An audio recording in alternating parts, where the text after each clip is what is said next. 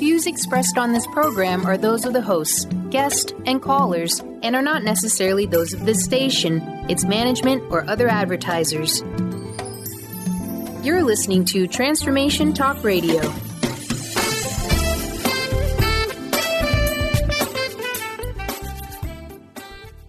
Hi, welcome. This is Dr. John DeMartini. This is one of the most amazing and inspiring shows that you can listen into. If you want to be on the edge of your seats, if you want to open up your heart, if you want to expand your mind, and you want to meet incredible people, stay tuned because you're just about to experience a transformative radio show that will change your life. And you're listening to the Dr. Pat Show that's coming up right next.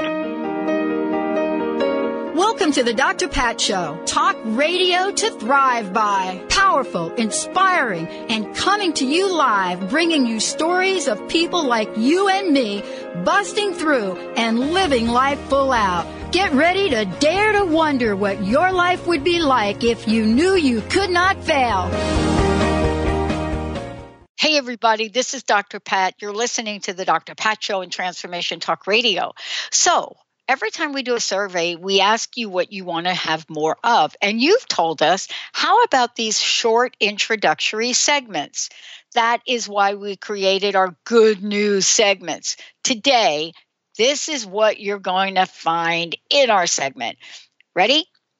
Listen, big city dwellers, young and old, see themselves living in their city at age 80 plus. That means they're not moving. Why is it? What is the impact of that? Well, Mercedes Kerr, Executive Vice President of Business Development, Welltower, Inc., is joining us to give you the skinny on that. Yep, people seem to be gathering in and staying where they live. Then joining us today, a topic that is in the headlines right now, Medicare.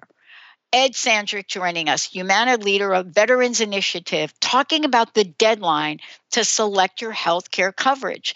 Thanks to Humana, he's bringing the conversation, talking about what are the differences between Medicare A, B, C, and D. And so stay tuned for that. You're going to get lots of information. This is one of my favorite. Can you believe it? Friendship expert provides tips on why you should pay back your friends and the best way to do it. Melanie Ross Mills is here to head up that conversation and why owing money to your friends puts strain on the relationship.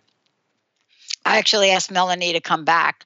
And then finally, wrapping it up for us is Jean Polizinski, Chief Operating Officer of Newseum Institute, talking to us today about what First Amendment issues. Should we be cutting back our First Amendment rights? Well, a lot to talk about in our good news segment today. Sit back, turn up the volume, and enjoy.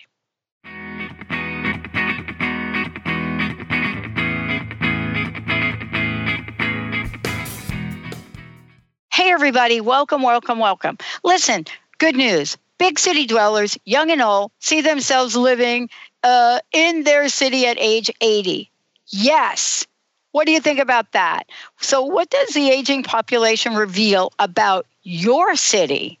Now, for me, I got a couple of cities, so I'm really interested in talking with Mercedes Kerr, Executive Vice President of Welltower, Inc., and leads the company's domestic and international deal origination and relationship management, outpatient medical portfolio management, and asset management. Wow, she's got a super big job right there. But here's where we are. Look it, she understands about health. She understands about healthcare, real estate. She understands about current trends. And today's show is to say, whatever you thought about this, rethink it. Mercedes, great to have you here. Thank you for having me. You know, listen, I'm from New York City, and I will tell you a little bit this, and I would like you to comment on what you found. You know, anybody that you know that lives in Manhattan, they don't ever think of moving. They think, this is my city. I'm going to be here for a really long time. Yet the perception in time has been now, we are city jumpers. True or false? What are the latest trends? What have you found? Well, what I can tell you is that the aging population is in the urban centers is growing by double digits. So people are in fact staying in their cities, or people are moving into larger cities as they seek out services and amenities that they think are going to be important while they're aging. We can touch a little bit more later about New York City, because I have a few more statistics about that and what we're trying to do to address, frankly, the need there. Yes. Well, there are some surprising results of this. I mean, clearly there are. We don't really look at people wanting to stay. We have this idea that people are like jetting around all over the world. And yet that's not really my sense of it now, even living in Seattle. So can you tell me a little bit about quality healthcare and the relationship between that and where people want to live? Well, quality healthcare and having access to it actually was the top priority coming out of the survey. It actually ranked even higher than proximity to family, which was a surprising fact for me. But people understand that they want to have that access, that they will need it as they're aging. It's one of their very important topics. And we think that cities, by and large, have some of that infrastructure in place. Some of it needs to be developed, or it needs to be modernized. That's part of the work that we like to do. Yeah. But that is a top priority. Yeah, I think what we're learning too is how plugged in our aging population really is. There is this assumption that aging population don't use smartphones, don't use the internet. We now know, especially in the broadcast arena, the fastest growing segment of people on weekends are 65 and older on the internet listening to radio. So we already know that is a myth. But yet people don't really know where to go. Like they don't know, like Mercedes, that they can go and look at your survey.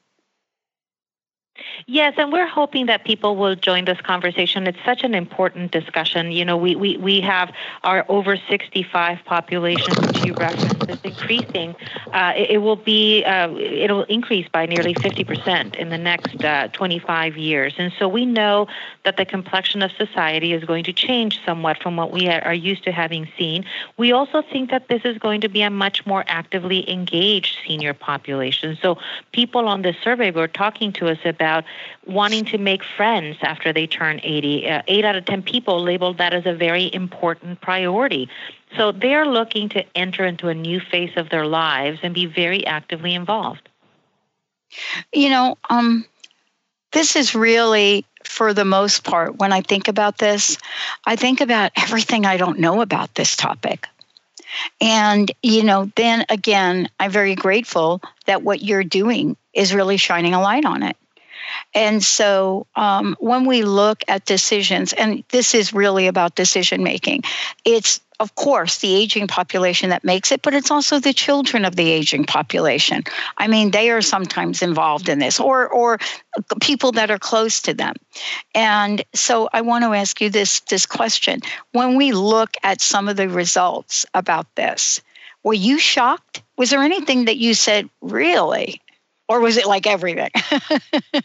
Well, a lot of information, hopefully this says something good about us, really corroborated some of our strategies. We had been observing some of these trends, and some of this corroborated our strategies. But there was new information, at least in the focus that the seniors are giving to how they want to live and why they want to live in different locations. I think it really is a conversation starter for us with other providers and partners that we collaborate with as we're trying to build this infrastructure that is going to be necessary for our aging population. So we are very we're convinced that the delivery of healthcare is going to change and transform over time. We think that we need solutions. We're living longer, and we need to live well. And how do we really increase our quality of life? And how do we take it upon ourselves to really improve our quality of life? And some of it is in the solutions that we can help to promote, with senior living communities. We talked earlier about New York. people want to stay, for example, in Manhattan. They would love to age in Manhattan, and maybe many people do. But I will tell you that there are very, very few licensed units of memory care in Manhattan proper at this time. And it's something that we're trying to address. How can we give people that option to live if they do suffer from dementia or Alzheimer's disease?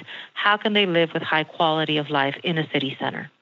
Yeah. And, it's very interesting you're mentioning that. I think I'm also seeing that, in parts of the country, and I'll just use one in particular, in Seattle, for example, we have communities that are north of Seattle, let's say, and they're beautiful cities on the peninsula, Sequim and Port Townsend and Port Angeles. And people really love to go there. They want to live there. And then they look and they say exactly what you just said. But what happens if this happens? Where do I get care? And how is that going to be addressed? What do you see for the cities that are addressing it? What do you see the trends in that arena? So I can tell you first that you are absolutely right. So the people whom we surveyed in Seattle said that they love the cultural activities, that they really see an opportunity to live there in community with others and spending time with friends and loved ones. But they did call for more, for example, mental health care providers and seniors housing communities. So they do think that there is a gap. Those are the kinds of things where we can really take valuable information and then take steps toward addressing those needs. I mean, providing this kind of infrastructure, frankly, in partnership with best-in-class seniors housing operators is at the heart of what we do. So we are trying to address those needs and trying to make sure that we create those healthy living environments that are going to increase quality of life. Yeah, I think this is one of the, for me, this is one of the most important conversations. And Mercedes, I think we're seeing worldwide, what's happening abroad. I think I'm trying to think if it's in the Netherlands or Austria or somewhere over there where they're creating entire cities that are literally cities for an aging population that has everything within the city. So it's like, let's just call it's like a community that's being built that has everything they need, so to speak. Are we fully aware, in your opinion, of what the real issues are with this? First of all, your survey is absolutely off the charts great. Before you answer that, please tell us how people can download this, because folks can download this survey like now. Thank you. They can, and we welcome them to join this conversation. It's agingincities.com. If you go to agingincities.com, you can find the full survey there. And there are many takeaways that people can participate in this demographic trend in a lot of different ways. So we're hoping people will be inspired to join us in this conversation. But to the question you were asking, there are a lot of very progressive thinkers in trying to address how we can age better, how we live well.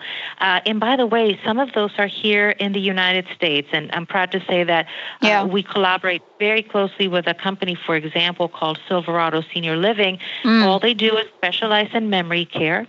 So people who suffer from dementia, Alzheimer's disease, the like, and they have created very successful environments where people are, as engaged as you might hope, where people, frankly, for example, might be able to reduce the medications that they were taking by half once they move in, so there are a lot of very hopeful, very important things that are happening already that Welltower is very proud to be a participant in. I was looking at the chart you all created. I actually created a chart similar to this in my dissertation, so I was drawn right to it, where, we're looking at important when aging and high importance. And at the top of the list, clearly at the top, almost exactly one of the highest ratings is high quality healthcare. And I know this is a bigger conversation, but what you've been able to do is to say these are the things that are super important to people. These are really important to people, and we should be looking at what's important to people. Mercedes, thank you for today. One last question. What's your personal message? What would you like to leave us with today? I would like to encourage everybody to think about, we're going to live longer. How can you live better? How can you live well? So whether it's exercise, diet, financial planning, just thinking about your future, just my hope for everybody is that we are living longer and that we will be able to live better. Awesome. Thank you very, very much for today. Again, give out the website. It is agingincities.com. Thank you so much. You bet. We're going to take a short break, everybody. We'll be right back.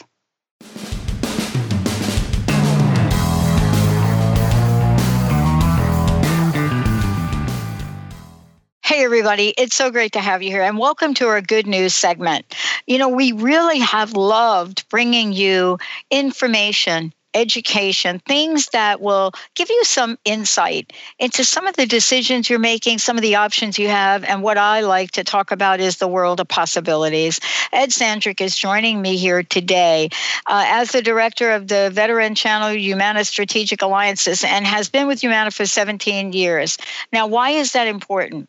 Because if you're like me, you are trying to make sense of this time of year. What does it mean to really look at Medicare? What does it mean to really look for other options? But more importantly, if you are a veteran, if you're somebody that is thinking, oh my gosh, do I have choices? What are there? How do I go through the maze of all of this? Ed is who you want to know about. He's the one you want to hear from today. Today, we're going to talk about, it's time to evaluate your healthcare options. I can't say that any more strongly. It really is. It's great to have you here. Welcome to the show.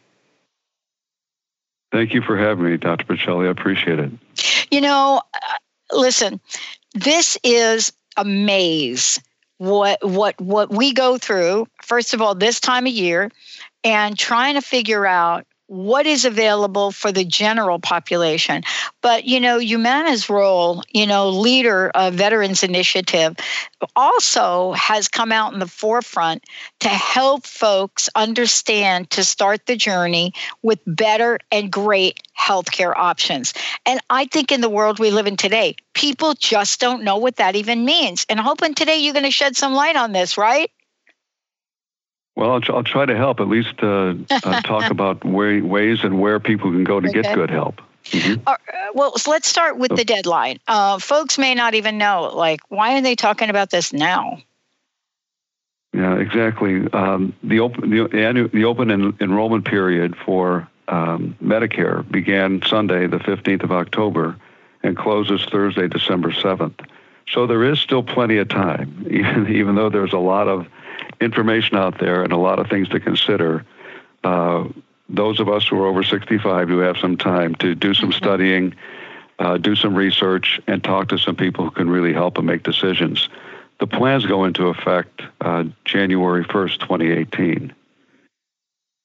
Well, and Humana has been working with... Mm-hmm. I'm sorry. I just want to say... This is on the minds of a lot of people. I think for the first time, at least in the history that I recall here recently, there is a lot of conversation about Medicare. And I'm hoping today you're going to shed some light on where people can go, what question to ask, and how to get great health care. I hope so, too, and I certainly will do that. And I guess the first thing I would say is that Humana has, where veterans are concerned, Humana has been working with the military and veteran community since 1996. So we've got a long history of working with the military. We've been a TRICARE provider for the military through the Department of Defense since 1996. We've also set a goal of hiring veterans or veteran spouses, and to date we've hired over 3,400 veterans or their spouses. So there's a deep history, a long history, and a deep commitment to the veteran community. What's interesting about the veteran community where Medicare is concerned is that there's over 9 million veterans who are over the age of 65. Wow. So it's a significant part. Yeah, it's a significant part of the Medicare eligible population. And what we've done at Humana is we've worked with our sales agents. We employ about 2,500, 3,000 sales agents across the country. And we've worked with them over the last 4 or 5 years to help them be more informed, more confident in talking with veterans, particularly veterans who may have access to the VA healthcare.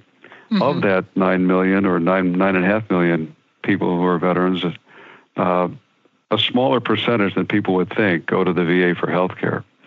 Those that do go to the VA for healthcare need to understand that the VA and Medicare or Medicare Advantage don't compete with one another, if you will. They don't mm-hmm. interact with one another. There's no interference there. So an individual going to the VA, getting their health care there, can also, when they turn 65, have access to Medicare or Medicare Advantage and use the two respective systems, the VA system and the Medicare systems, whether it's Medicare itself or Medicare Advantage, to their individual advantage, mm-hmm. relative to access to the right providers and the right services. Well, what I really like about this is that for people listening, many folks don't know that they have these combined options, which pretty much are going to cover most of the expenses that they would incur. And they don't know how the system of combined coverage works, of Medicare Advantage works. And I think this is really an important part. And I love that what you're talking about, too, is the education of the people on your team to really be able to answer questions that maybe don't come up in every day, and don't assume that folks know what they're talking about. So there's Medicare A, there's B, there's C, and there's D, and most people don't even know what that is, let alone, wait a minute, and do I need to look at prescriptions? So maybe you can give us a little insight. Sure. So Medicare, original Medicare is Part A and Part B. So Parts A and Part B that people hear about mm-hmm. Constitute original Medicare. Part A covers services and supplies that are considered necessary to treat a disease or a condition, including hospital care, nursing home care, home health services, and hospice. Part B covers the medically necessary treatments not covered under Part A, durable medical equipment, and preventive services. Part C is Medicare Advantage, and that's where an individual would partner with a private insurer like Humana, whose resources are there to help the individual. Medicare Advantage plans include all of the benefits covered under Part A and B, but often include additional benefits. For example, the Humana Medicare Advantage plans offer predictable co-payments and lower or no plan deductibles, maximum out-of-pocket protection, and programs designed to improve health. Humana is very, very focused on moving its members to a more healthier status, and programs that help manage chronic conditions. There would be dental, vision, and hearing coverage, and fitness center memberships. And finally, one that's near and dear to my heart is the nurse advice line, 24 hours a day, 7 days a week, because particularly for those of us who are over 65, and, mm-hmm. and particularly those of us who may be living alone, having that nurse hotline or nurse advice line available can be very, very important. Very important. And sorry, go ahead. I was just going to say that, I'm just going to say, pardon me, the last part of Medicare is Part D, which is prescription drug coverage. And we have to understand them all, because what we're talking about is helping people make an informed and educated decision. That's really what we're talking about, aren't we? Because, absolutely. It's very easy to really look at all of this and get completely overwhelmed. I mean, I know that most of us have, and I had to seek out help to be able to say, wait a minute, where do I even begin, and get some guidance as to how things work together to make sure that the fear around this is addressed, because people do get afraid. Mm-hmm. And in the first place, I mean, when someone is turning 65, they're going to get a lot of information from Medicare. CMS has been, Centers for Medicaid and Medicaid Services has done a great job of communicating to the senior population in particular. And we can go to www.medicare.gov. I think this is probably the place for everybody to start. So www.medicare.gov, or call 1-800-MEDICARE, or Humana.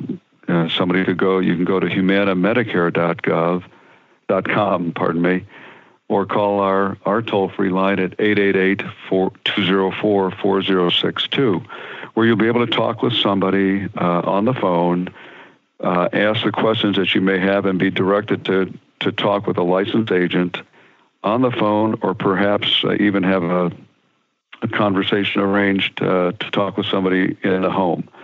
And I don't think there's anything that can be a substitute for a face-to-face conversations where somebody can really get into all of the needs, particularly the financial and the health needs.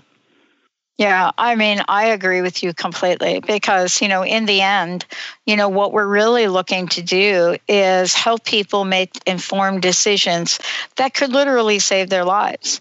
And I think that, with the conversation that you're having and providing the information, you're enabling people to become empowered about their lives and become empowered about, the way that they can feel secure in the decisions they make. Is there a conversation about saving money? Because we all look at these, we all look at cost. Cost is on the minds of a lot of people. What is the best way for people to learn how to save money when choosing? Yeah, I wish there was one answer for that. But given that, we all have our own health conditions, health status, and certainly our own financial situation, where healthcare is concerned, I think we all know it can be an expensive place to be for people. So whether they're a veteran or not, our agents would ask people to consider the costs associated with the various plans that they might want to look at, including the premiums, the deductibles, payments, and maximum out-of-pocket costs. Do the plans that they're looking at have a network that includes preferred doctors and hospitals? Mm-hmm. And I think, particularly for seniors, for people that are 65 or over, many of them on a fixed income, retirement on fixed income, we need to consider what we spent last year, or what we're spending as of this date this year, what our projected spending for the year is going to be on healthcare, and what can we afford, and what do we need in 2018.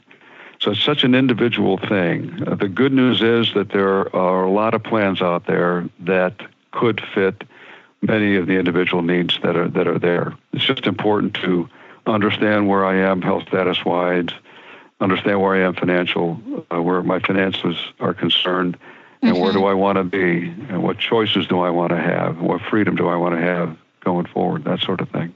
Awesome. Well, thank you, Ed, so much for today. One last question, personal message. What do you want to leave us with today? I think it's important, particularly for those veterans, to understand, those who go to the VA, that they may have other options to use, including the VA. So it's important for them to understand that. And for veterans in general, I guess I would say dial 1-800-MEDICARE. It's an important step to take. Go to Medicare.gov or go to humanamedicare.com. There's a plethora of information out there, and study it, and then take advantage of calling 1-888-204-4062 and talk to a licensed agent, because I think it can really help to sit and talk over the phone, or ideally to sit and talk with somebody in person about what it is that you need. I love it. Thank you. Finally, I guess we want to thank all veterans for their service. Oh my gosh, do we ever want to do that?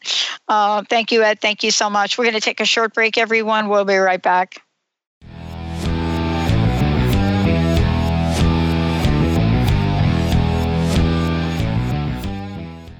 Hey, everybody, I have to tell you, I've been so looking forward to this conversation.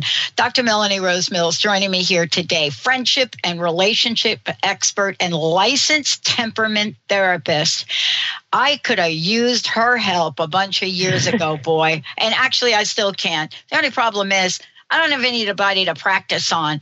Dr. Mills, thank you for joining us here today. Would you like me to refer to you as Dr. Mel or Dr. Mills? Whichever you prefer. I answer to either one. Awesome. Well, listen, this is, and the body of work that you've done, I'm so excited about it because you've done this body of work, and I've been waiting for somebody to come along that's really addressing some of the issues about relationships with nobody is talking about. And that is this idea of exchange. And so off you go. And you're tackling one of the most difficult, I think, issues in conversation between friends. The money. Yeah. Why don't we talk about this? What is going on? Well, it can be awkward and stressful, especially because we all have our own relationship with money. Yeah. And so it can be awkward. And so what we're finding with this report is that over 50% of people have witnessed or experienced in friendship division because of money that is owed. So it is a very prevalent situation amongst friends, but we're not addressing it, as you had mentioned, apparently, when we look at the statistics. Okay, so what is it about this that has gotten you so interested in it? Is it partially because, people that you've looked at, surveyed, worked with, have this floating to the top of just about every list? Or is it the fact that we're clueless on even where to even begin with this? Or both? I think the answer is both, because I don't think many of us, not all, are given the tools with addressing this issue of finances.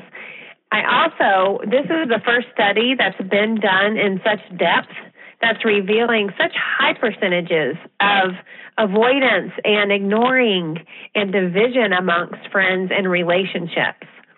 So I am drawn to this because I believe life is about relationships. And this is one area we can address easily. For me, I use the Bank of America app. I can go in and I can send money if I owe money. I can ask to receive money if someone owes me money. I can split a bill easily at lunch.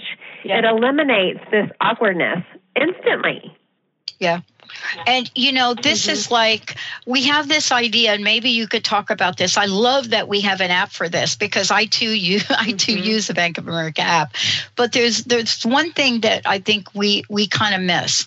We don't believe that if I owe you, Dr. Mel, if I owe you money, we don't believe that if I make a partial payment, even if it's a teeny weeny amount, a partial payment, that it's good enough. How do you help people work through the fact, wait a minute, partial is better than not? Yes, and I love that you're addressing this because that's a lie, right, that we're believing. Because the truth is, any effort matters.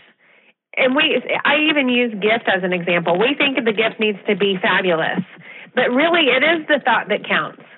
We just want to know someone went to the effort to show us that they cared. So the $5 says, I care about our friendship. You matter to me. I want to make amends. I want to reconcile. Even if it's been 10 years and I have been avoiding you, as the 56% in this report showing us, or ignoring your text or your phone calls, I miss you. I care about you. I love you. Here's my $5. And that's the truth, in my opinion.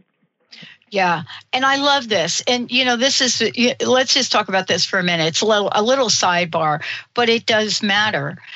When we look at navigating through financial situations with friends, at some point, we have to demonstrate an effort.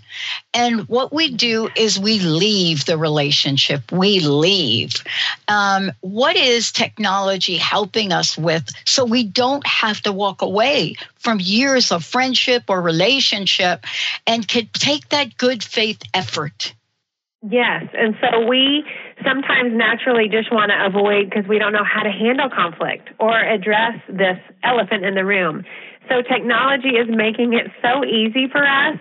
It's if you look at where the world, it's amazing to me we have it so easy, where we literally, as we talked about, press send and put a note in there and say, I'm sorry. Will you please forgive me for avoiding you? I mean, if you don't want to even do face-to-face, you can use the app.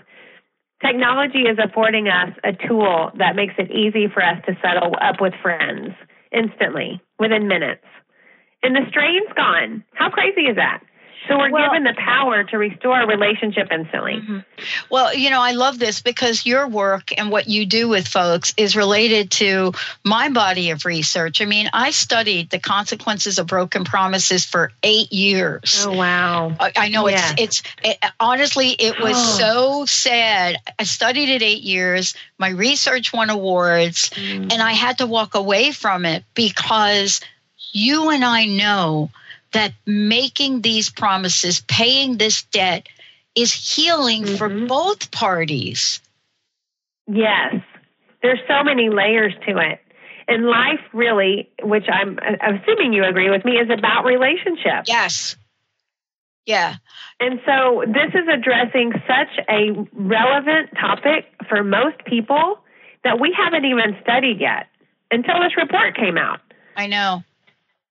It's fascinating to me, really. It's fascinating. Well, now we're getting information, and thank you for technology, correct? Now we're getting information where someone like you with your skills, your area of expertise, can talk to people as people and not as a debt collector. See, there's like a difference, right?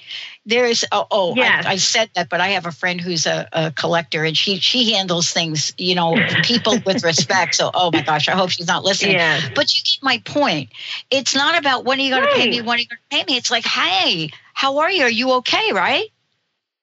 Right. Well, that's what I love. That's why this is perfectly in my wheelhouse, because it is encouraging restoration, reconciliation, making amends. It encourages us to assume responsibility where we need to, whether it is getting someone to pay us back or paying someone back. And it's empowering us really to connect. Yeah. Yeah. Listen, I want to talk on something you just said. I want to talk about making amends.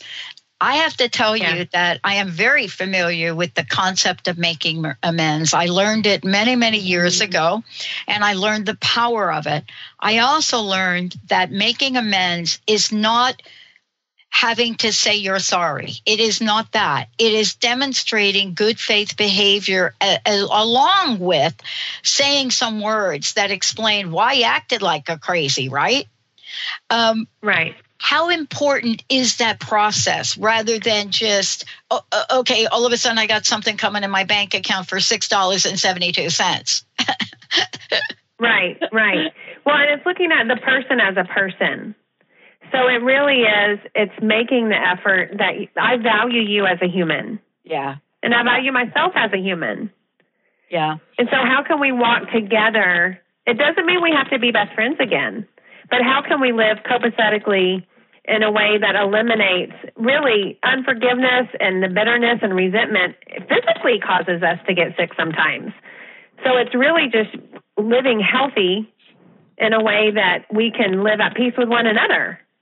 Yeah, you and I agree on a lot of things. I know one of the things my listeners have heard me say is if we were not meant to be human to human, Dr. Mel, you would have gotten your own planet and I would have gotten my own planet and we probably never would have crossed paths. But that's not the world we live in. Thank you for today. One last question. How can we find out more? And I would love to know what your personal message is. What can we do to help people move this energy along? Right. Well, we can go, for starters, to learn more about this report to bankofamerica.com/ friends again. And I think reaching out and making an effort is where we begin to connect, which is also why I love this. Because it's letting someone know that you care. That's really all people want, is to know that we care and that they are worth something to us. And this gives us a way to do that in this area. Well, I got to tell you, I know this is a short interview, but I hope that you will keep us in mind. I would love to have you on my show for a more in-depth conversation, because I'll tell you, we are dividing ourselves. We're letting relationships and the pain of that end over so many things that you are the expert and can help our listeners mend. Thank you for all you do. Well, I'd be honored. Thank you. We need each other. We need each other. And by the way, the cha-ching and the bling, it's only worth it if you're all in with the goodness and the good faith of relationships. Thank you, Dr. Mel. We're going to take a short break, everyone. We'll be right back. Dr. Melanie Ross rocks. Dr. Melanie Ross Mills, everybody, you're going to hear more from her. We'll see you in a few minutes.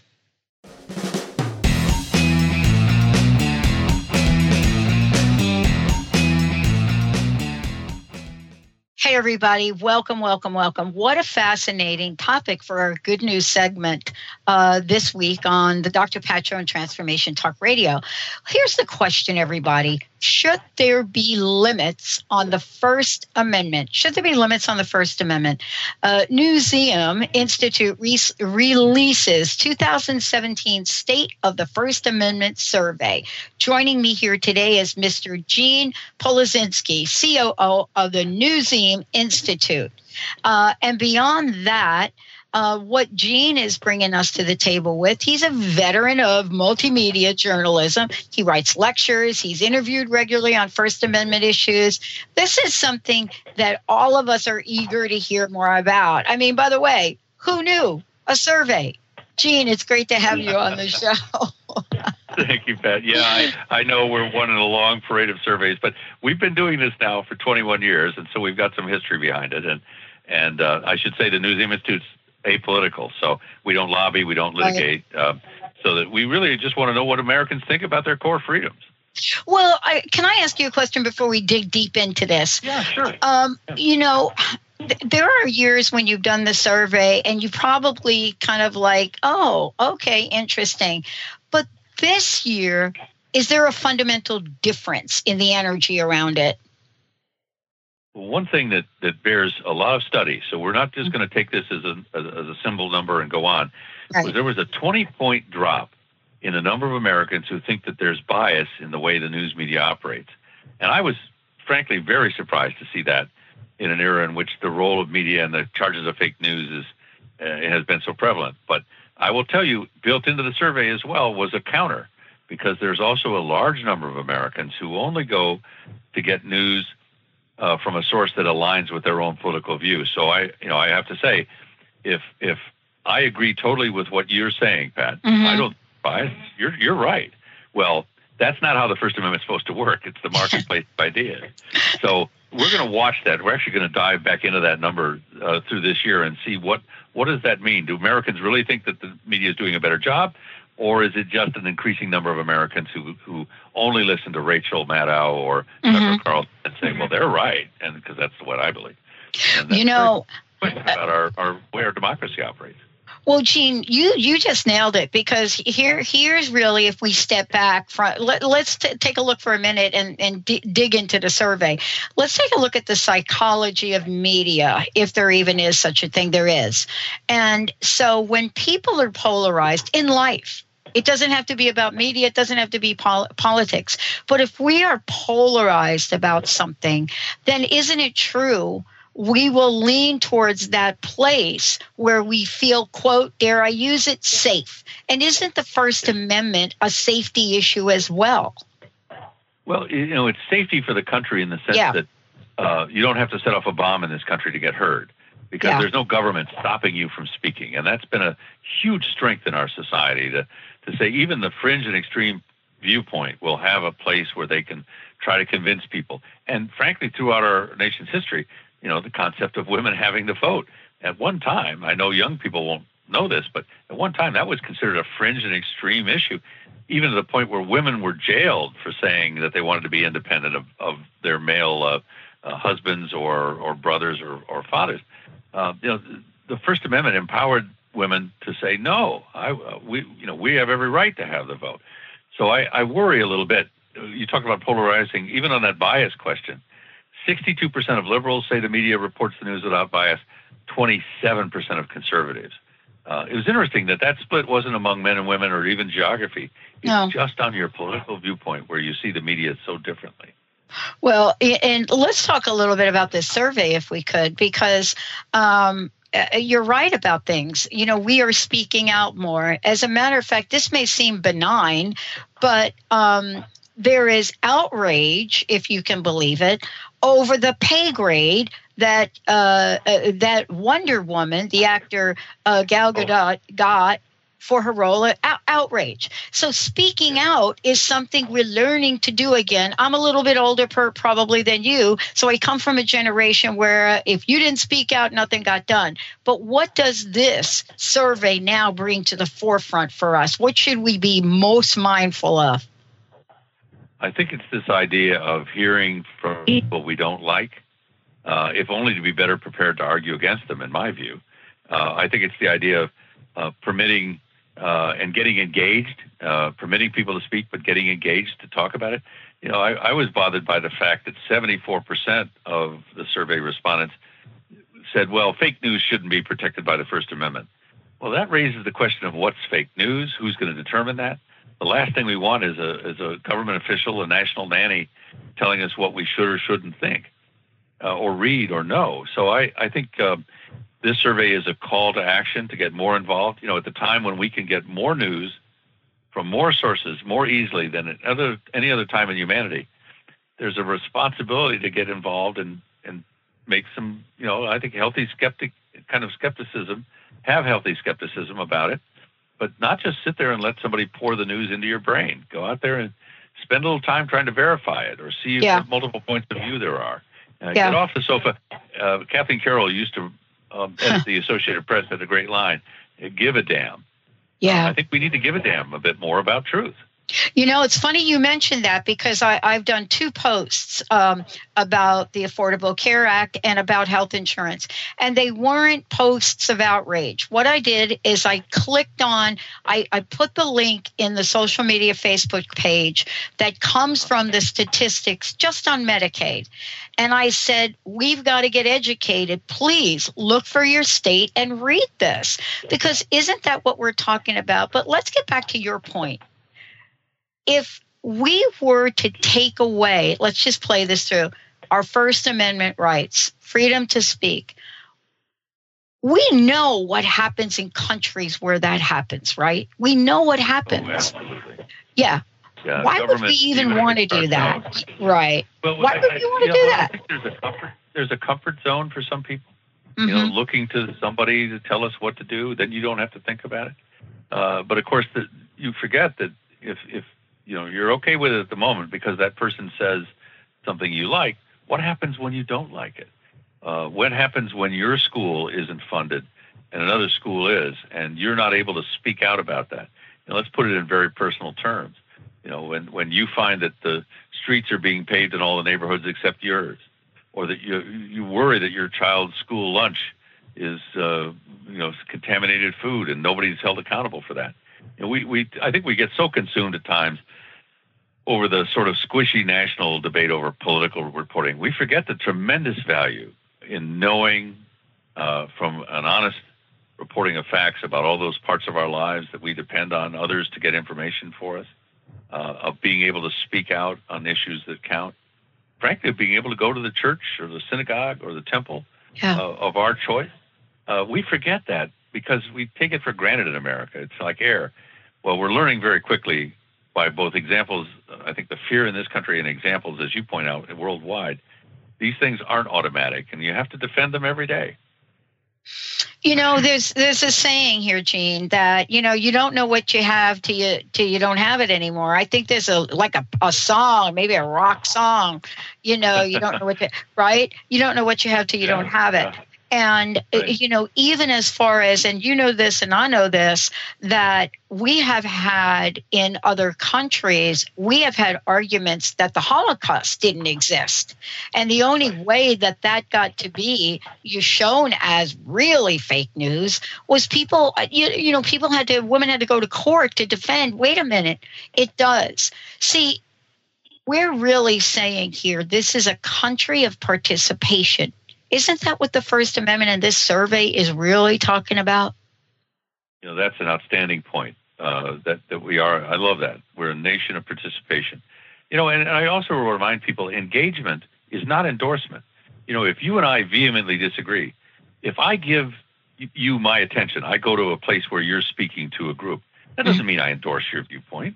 Oh, no. It means that I'm interested in knowing what you have, if only to be able to have a rally next week where I say, that was totally wrong. So I love that idea that we are a nation of participation. I think that's a great thing that Americans should keep in mind on this July 4th holiday. Let me ask you a question. Is there any information about age demographics and how the survey panned out by age? There absolutely is, and you can find that all at newseum.org. We have a full report up, and you can find things. For example, on the bias question, I was fascinated by the fact that it's the baby boomers who are the most supportive of the press, and then it drops back down. You almost have a similarity between 18 to 29-year-olds and those over 65 in terms of the group with the least confidence in the press. So there's some interesting things, but we break it down by gender, geography, age groups, so you can find that information all at newseum.org. Well, you know what I think that's about? Do you mind me just throwing this at you for you to think about? Please. If you look at that middle, I don't know what to call it, middle generation, what did that middle generation experience? 9/11. And what does that mean about 9/11? 9/11, because, if you talk to folks that experienced that as teenagers, what they learned was they literally thought 9/11 and the war on Iraq was one thing, only to find out later it was another. And, when I talk to people of that generation, they look at me like, you know what, if that was a hoax, I don't know what to believe. And what do you think is the influence of when something mega happens that we then realize is not really true? I think you've put your finger on a very important part, which is the news media, I think self-admitted, failed us there on the so-called weapons of mass destruction. Yeah. I think 9/11 was a shock to the psyche of the country. Yeah. And there was a real question. Right now, this year, we found that about 23% said that the First Amendment goes too far on the rights it guarantees. 8 months after 9/11, that number was almost 50%. So I've been saying for some time now, based on our survey, that the great threat to the First Amendment is often not the debate over media or over petition or whatever. It's fear. Mm-hmm. We might go so fearful as a country that we surrender our rights. And I'll tell you, as you pointed out, not only is it felt most deeply the loss of something when you lose it as opposed to never having it, try and get a law to restrict freedoms reversed once it's in place. That's very difficult. Mm-hmm. And so I think we have to be on guard that this fear, whether it's a war on terror, whether it's this, I think, largely empty debate over media bias, mm-hmm. When you look at media across the board, we don't let somebody pass legislation, weaken the libel laws, for example, in ways that we're going to regret down the road, and it's going to be too late to pull it back. Two questions, and I know we're going to be short of time. One, I was really shocked and thrilled, where the question was, media should be a watchdog of the government. And I looked at the percentage of that, and people are saying, yep, that's true. So I don't know that people really believe it's fake news if that large percentage think that should be the watchdog of a government. Well, right, and I take solace in that, despite all the hoopla over so-called fake news and media bias. 2/3 of us, more than 2/3 of us, still see the media as a watchdog role. Now, again, a little warning flag, a little tremor. That number's down a few percentage points from what it was last year, which was down a few percentage points from the year before. So there's an erosion there, but still very, very strong majority saying we need you to be the media, mm-hmm. to be a watchdog in government. Yeah, with all the publicity about fake news, you would have expected that erosion to be not just an erosion. That's almost like losing an entire mountain into the ocean, though, based on the perception. I would have been so disheartened had Americans abandoned that idea. Last question, the one that I was shocked about. leakers should be prosecuted. I thought that there would be way more of a, yeah, they should. But in my opinion, it's almost a dead heat. What do you think? Well, that's it. And I think Americans are divided on it. And, and the posit is these people took an oath to protect those secrets and that they violated that oath and they should be prosecuted. Other people who say, even if they did some harm, they did the larger principle was to alert us to the government, for example, surveilling us in ways we didn't know before, and our involvement in Iraq or in Iran, our strike in the Middle East is based on faulty premises. But as a country, we're really taking a real measure of whether we need to have these people step out, violate their oath, and tell us what we need to know. And of course, there's also maybe a little bit of a sophisticated recognition that everybody, including people in the Trump administration, every administration leaks like a sieve, sometimes just to test drive an idea. So not all the leaks are criminal. So again, I think the American public has a very sophisticated view of leaks, and they're giving us that answer back in a very divided way. Well, I know you have to go, and boy, there's so many more questions that you and I could get into, but we will post the survey and let folks know. Last thing, how can people find out more, and what's your personal message? Well, the personal message is get engaged, give a damn, and you can find out more information at Newseum, NEWSEUM.org, newseum.org. Yeah, and isn't there a way for people to give you feedback too at the site? Yeah, they can certainly. They can write to me. My name and my email address. It's gpolicinski at newseum.org. Happy to get your messages, and I'll try to respond. Awesome. Thank you, Gene. Thank you for all that you do. We're going to take a short break, everybody. We'll be right back.